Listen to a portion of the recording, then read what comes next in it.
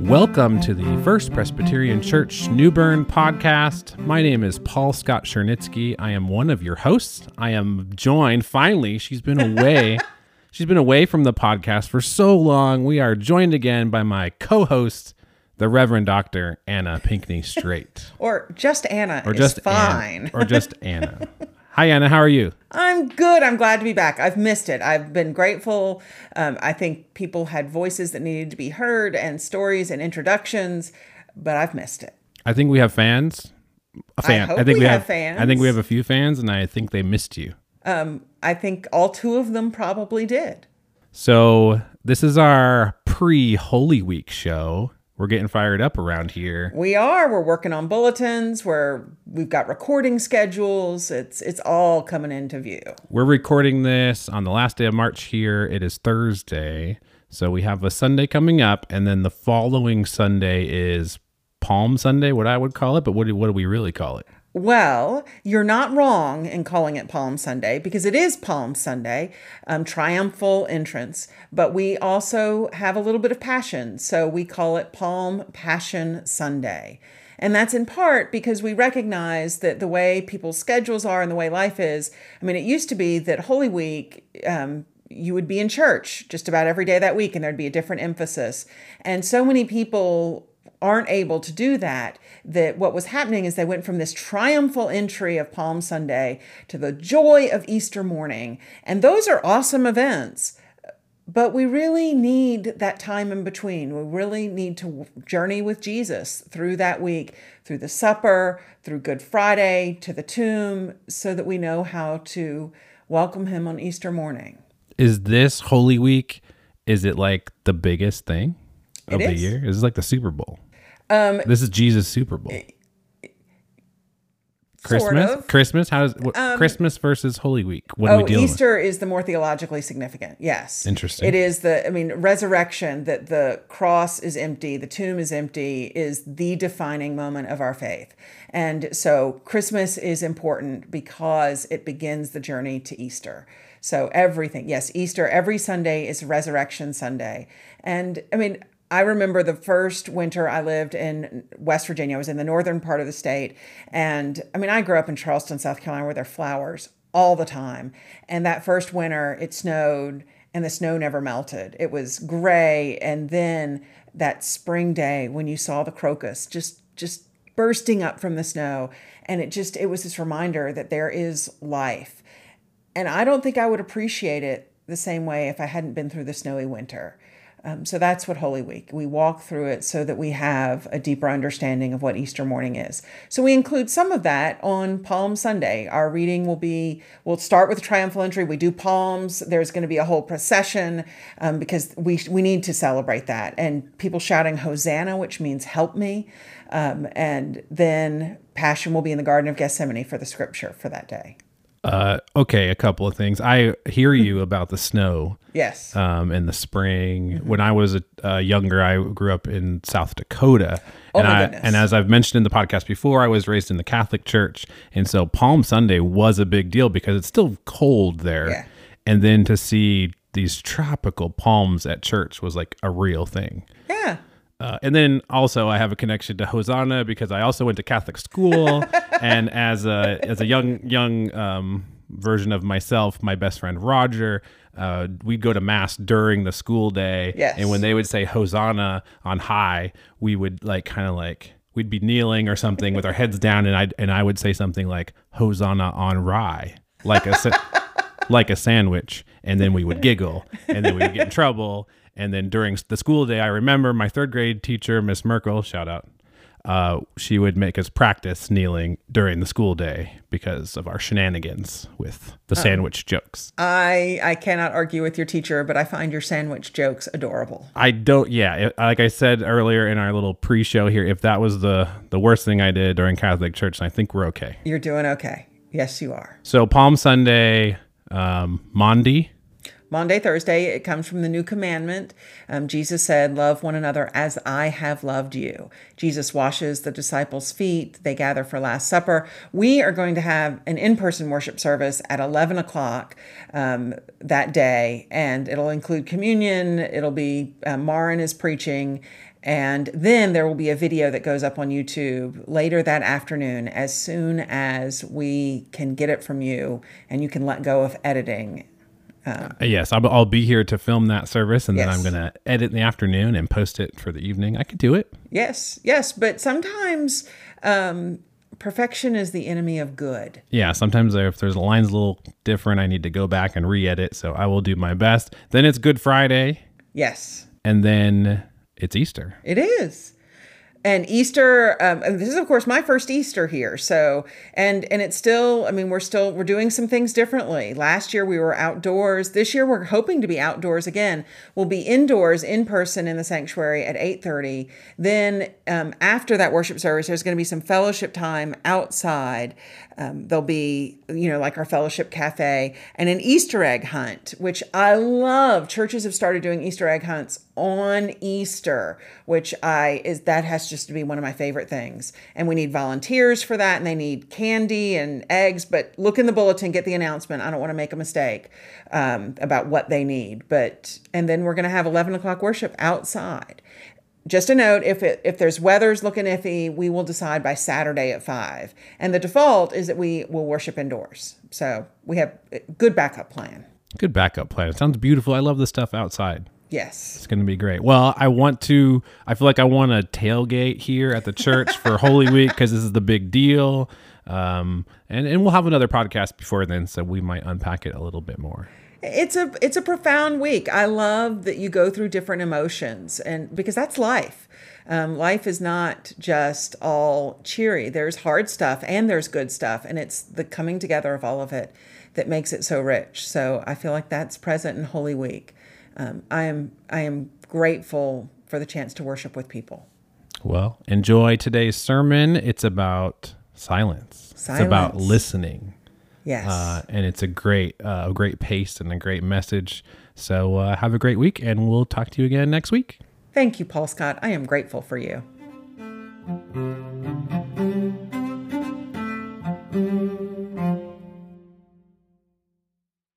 Let us pray.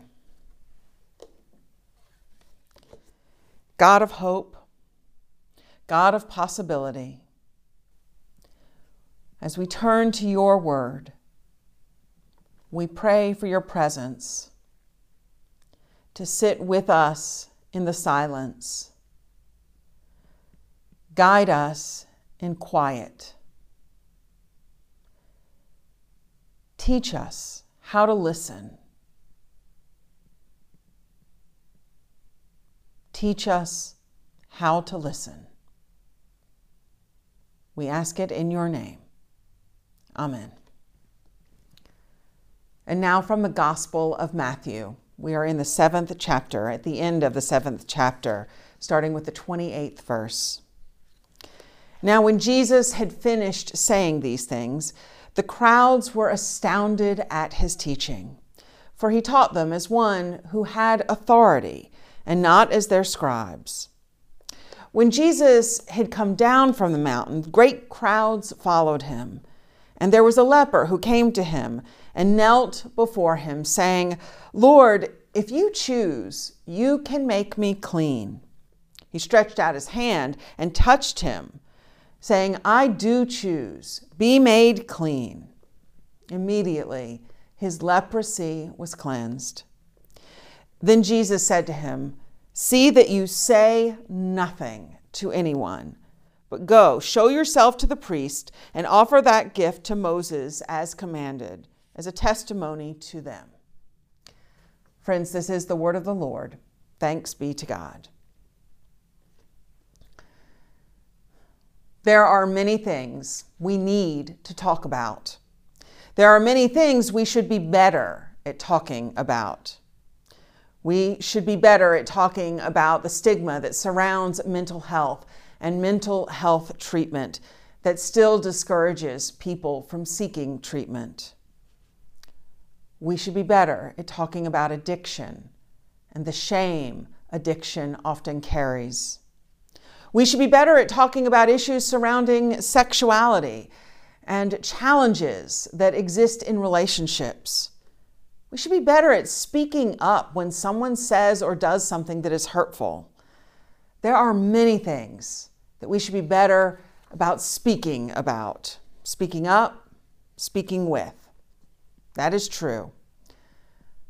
But today, we're lifting up that there are times when we need to learn to be silent, to listen, to become aware of the deeper moving of the Holy Spirit within us. And to do that, we need to be quiet. We need to listen. In our text from Matthew for today, Jesus is coming down from the mountain.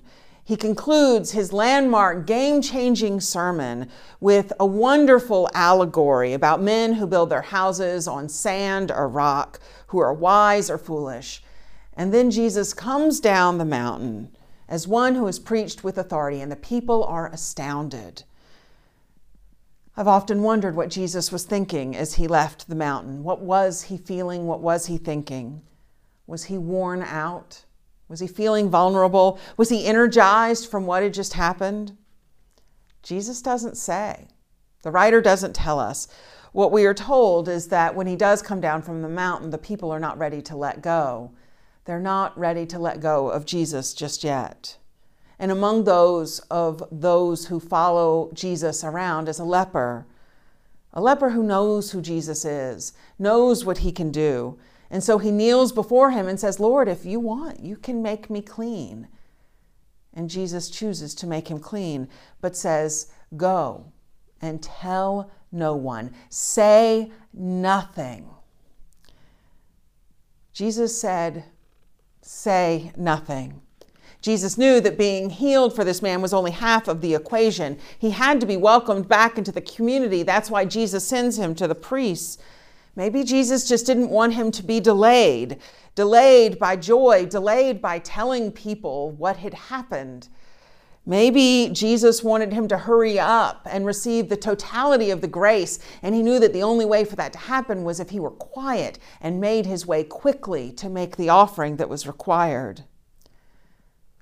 Maybe Jesus knew that nothing would speak louder than what this man's own body showed them. That there could be no testimony more powerful than this man's healed body, his clean skin. Actions are almost always stronger than words in life and particularly in faith. Say nothing, Jesus tells him, and tells us today. Say nothing. What would happen if we were to take that a little more seriously, saying nothing? If we were simply choosing in times, in moments, in seasons of prayer to be completely present and silent? Do we even know how to do that anymore? What might happen in our spiritual lives if we did a little more listening than we did speaking? What might we hear? What might we notice? What might we hear if we took the time to listen? Would we learn to recognize the cry of a child who is in need? Would we hear the sounds of God being praised? Would we be able to recognize God's voice, calling our names, calling us in and sending us out? As we consider prayer in this season of Lent, one of the prayers we need to consider is the prayer that does not use words, but calls us to a different rhythm, a different pattern. Silence. Listening. As Mary Oliver wrote, a silence into which another voice may speak. Can we ever truly hear the will of God if we are constantly speaking? Now, lifting up the importance of silence prayer doesn't mean that we get rid of words altogether, of course. It doesn't mean that we shouldn't tell God what's going on in our lives or what is on our hearts. One of my favorite passages about prayer comes from the author Madeleine L'Engle. She wrote A Wrinkle in Time. And she wrote, when I am constantly running, there is no time for being. When there is no time for being, there is no time for listening. I will never understand if I do not slow down and listen to what the Spirit is telling me, what it all means in the light of love of the Creator who brought all into being, who brought me into being and you into being. Before I listen to God in prayer, she wrote, I must fumble through the prayers of words, of willful demands, the prayers of gimmes and help me's of I want. The prayer of words cannot be eliminated, she said, and I must pray them daily, whether I feel like praying or not. Otherwise, when God has something to say to me, I will not know how to listen. Until I have worked through self, I cannot get out of the way. Prayers of silence are how we get out of the way and make way for God. We know that it was the still small voice that called Elijah. It was not shouting through the storm. It was not in the middle of the ruckus. It came out of the silence. Silence is not easy for most of us, of course. It's not easy for me. I know that I tend at times to use speech to cover up my fears, my insecurities. I know I am not alone when I use words to reassure myself that I am necessary, to protect myself from the vulnerability of being quietly present, to avoid that deep fear that we are not lovable or that God's grace was meant for everyone else and not for myself. We can avoid that by just speaking. But you can't do that in the silence. As Michael Marsh writes, silence is more than the cessation of talking or the absence of sound. We've all experienced times when we were not talking and the world around us was quiet, but the world within us was filled with noise and voices that just would not be quiet. The real work and practice of silence is within us. True silence is not escape, but engagement, not emptiness, but fullness, not absence, but presence. It is a way of showing up and being present to God, others, myself, life, and the world. Mindful of the psalmist's words, he writes, "For God alone my soul in silence waits.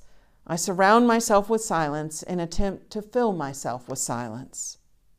Waiting in silence is not necessarily easy or comfortable. The silence strips away the busyness, distractions, and entertainment. You are confronted with yourself, your thoughts, voices, temptations, all that you are and all that you are not. In this regard, the practice of silence becomes an act of repentance, turning around and going in a different direction. Silence invites me to repent from the need to justify, explain, and defend, from the need to be recognized, heard, and approved of, from the need to be accomplished, effective, and productive. Silence asks me to learn gracefully to do nothing. It reveals that I am not self-sufficient. That doesn't mean that I am deficient, but that my sufficiency is not found within myself, but in God, the one who created me in his own image and likeness. This doesn't mean that I am deficient, but that my sufficiency is not found within myself, but in God, who created me in his own image and likeness. For God alone, my soul in silence waits. Silence is not easy. And of course, this Sunday in worship, as we experience some times of silence, particularly in the prayer that is coming up, I know that in worship, silence can prevent its own particular challenge. It gives me no joy to confess that before I was a mother, I became a minister long before I was a mother, I did not realize this. I introduced and had all kinds of silent prayers and silent times in the worship. I had no idea what that would be like as a parent. While Einstein's theory of relativity was not intended to include the time that happens during silent prayer, I am convinced that if you are a parent with a child in worship, you know that when we pause for silent prayer, time slows down. And it goes like an eternity, and you wait for that loud whisper or that cry or that crash, and you hope and you pray as diligently as you have ever prayed for anything, that if there is a sound that disrupts that silence, it will come from another pew. I have repented of this. I know it is not easy. But I also know that as we learn to practice silence, as we will do in worship today, at the outset, I say it's okay to be uncomfortable. And it might not be truly silent. In your home where you are watching this, in our worship service, it might not be truly silent. And that's okay. This is a practice. It doesn't mean we shouldn't do it. If we don't try, if we don't practice, how will we ever learn to listen for the voice of God? Learning to be silent with God comes by practice. It helps us gain a deeper wisdom that guides us in discernment and making decisions, letting go of hurts, becoming aware of greater things, and releasing the lesser things that we cannot do if we are constantly filling our space with language and words. How many times, when I have stopped to listen, have I discovered that the way before me, the faithful path before me, is clear, only I could not see it because my words were covering it. My words were distracting me from seeing and hearing. How often, so very often, my desire to speak is to fix or clarify, to make myself feel better, and a way to avoid the silence of being present with someone, not trying to fix them, but simply being present with them in their hurt. Silence teaches us. In one of the earliest episodes of the television show Big Bang Theory, we get to know Raj Koothrappali. In the earliest episodes, he has a very significant issue. He cannot talk to women at all. He is completely silent when a woman is even close by. So the new neighbor, Penny, encounters Raj in the hallway. She doesn't know him well, but immediately she starts to tell him all of her problems. And he says nothing. He cannot physically speak to her, but she doesn't know that. So she keeps telling him her problems. She keeps letting them unfold. He says nothing. He cannot respond. She keeps talking until finally it is resolved. And she hugs him and thanks him for being such a wonderful listener. This beautiful rose has bloomed in their midst, and it happens because Raj says nothing at all. And that's because he didn't need to say anything. Penny needed to be heard. We can do that when we learn to be in silence, when we learn to listen. Silence is for prayer, but it's not just for prayer. It can transform our faith, and it can also transform our lives. Jesus said, "Say nothing." Say nothing, Jesus said. It's not a punishment. It's not a warning. It's a gift. It's a gift that can help us receive the full grace of God, a gift that is waiting to be received.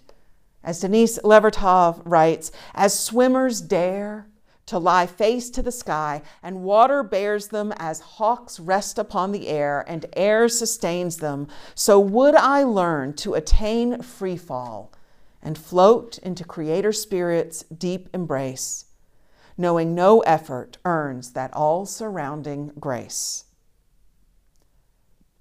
That's the grace of listening, of being silent, of floating in the presence of God, and allowing God's grace to sustain you. How might your own life be different if you learn to float quietly in that grace? How might it change if you practice that for a day, for a season? How might your prayer life change? How might you change? The invitation to silence reminds us that one of the greatest gifts of language and words is knowing when to hold them in, just as it is knowing how to use them. Best of any bird song, Wendell writes, is bird song in the quiet. But first, you must have the quiet. Jesus said, "Say nothing." Amen.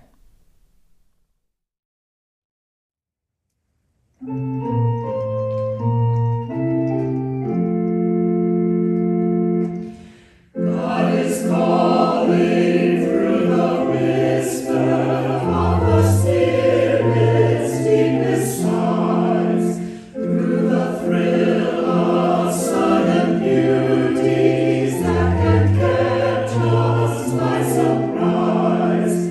Flash of lightning, crash of thunder, hush of stillness, rush of wonder. God is calling, can you hear? God is calling, can you hear?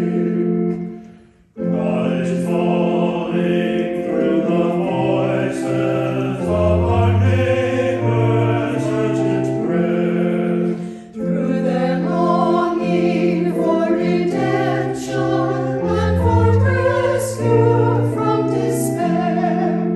Place of hurt or face of needing, strident cry or silent pleading. God is calling, can you hear? God is calling, can you hear? God is calling through the music of sublime and human hearts, through the hymns of earth and angels, and the carols of our hearts. Lift of joy and gift of singing, days and nights our praises bringing. God is calling, and we hear. God is calling, and we hear.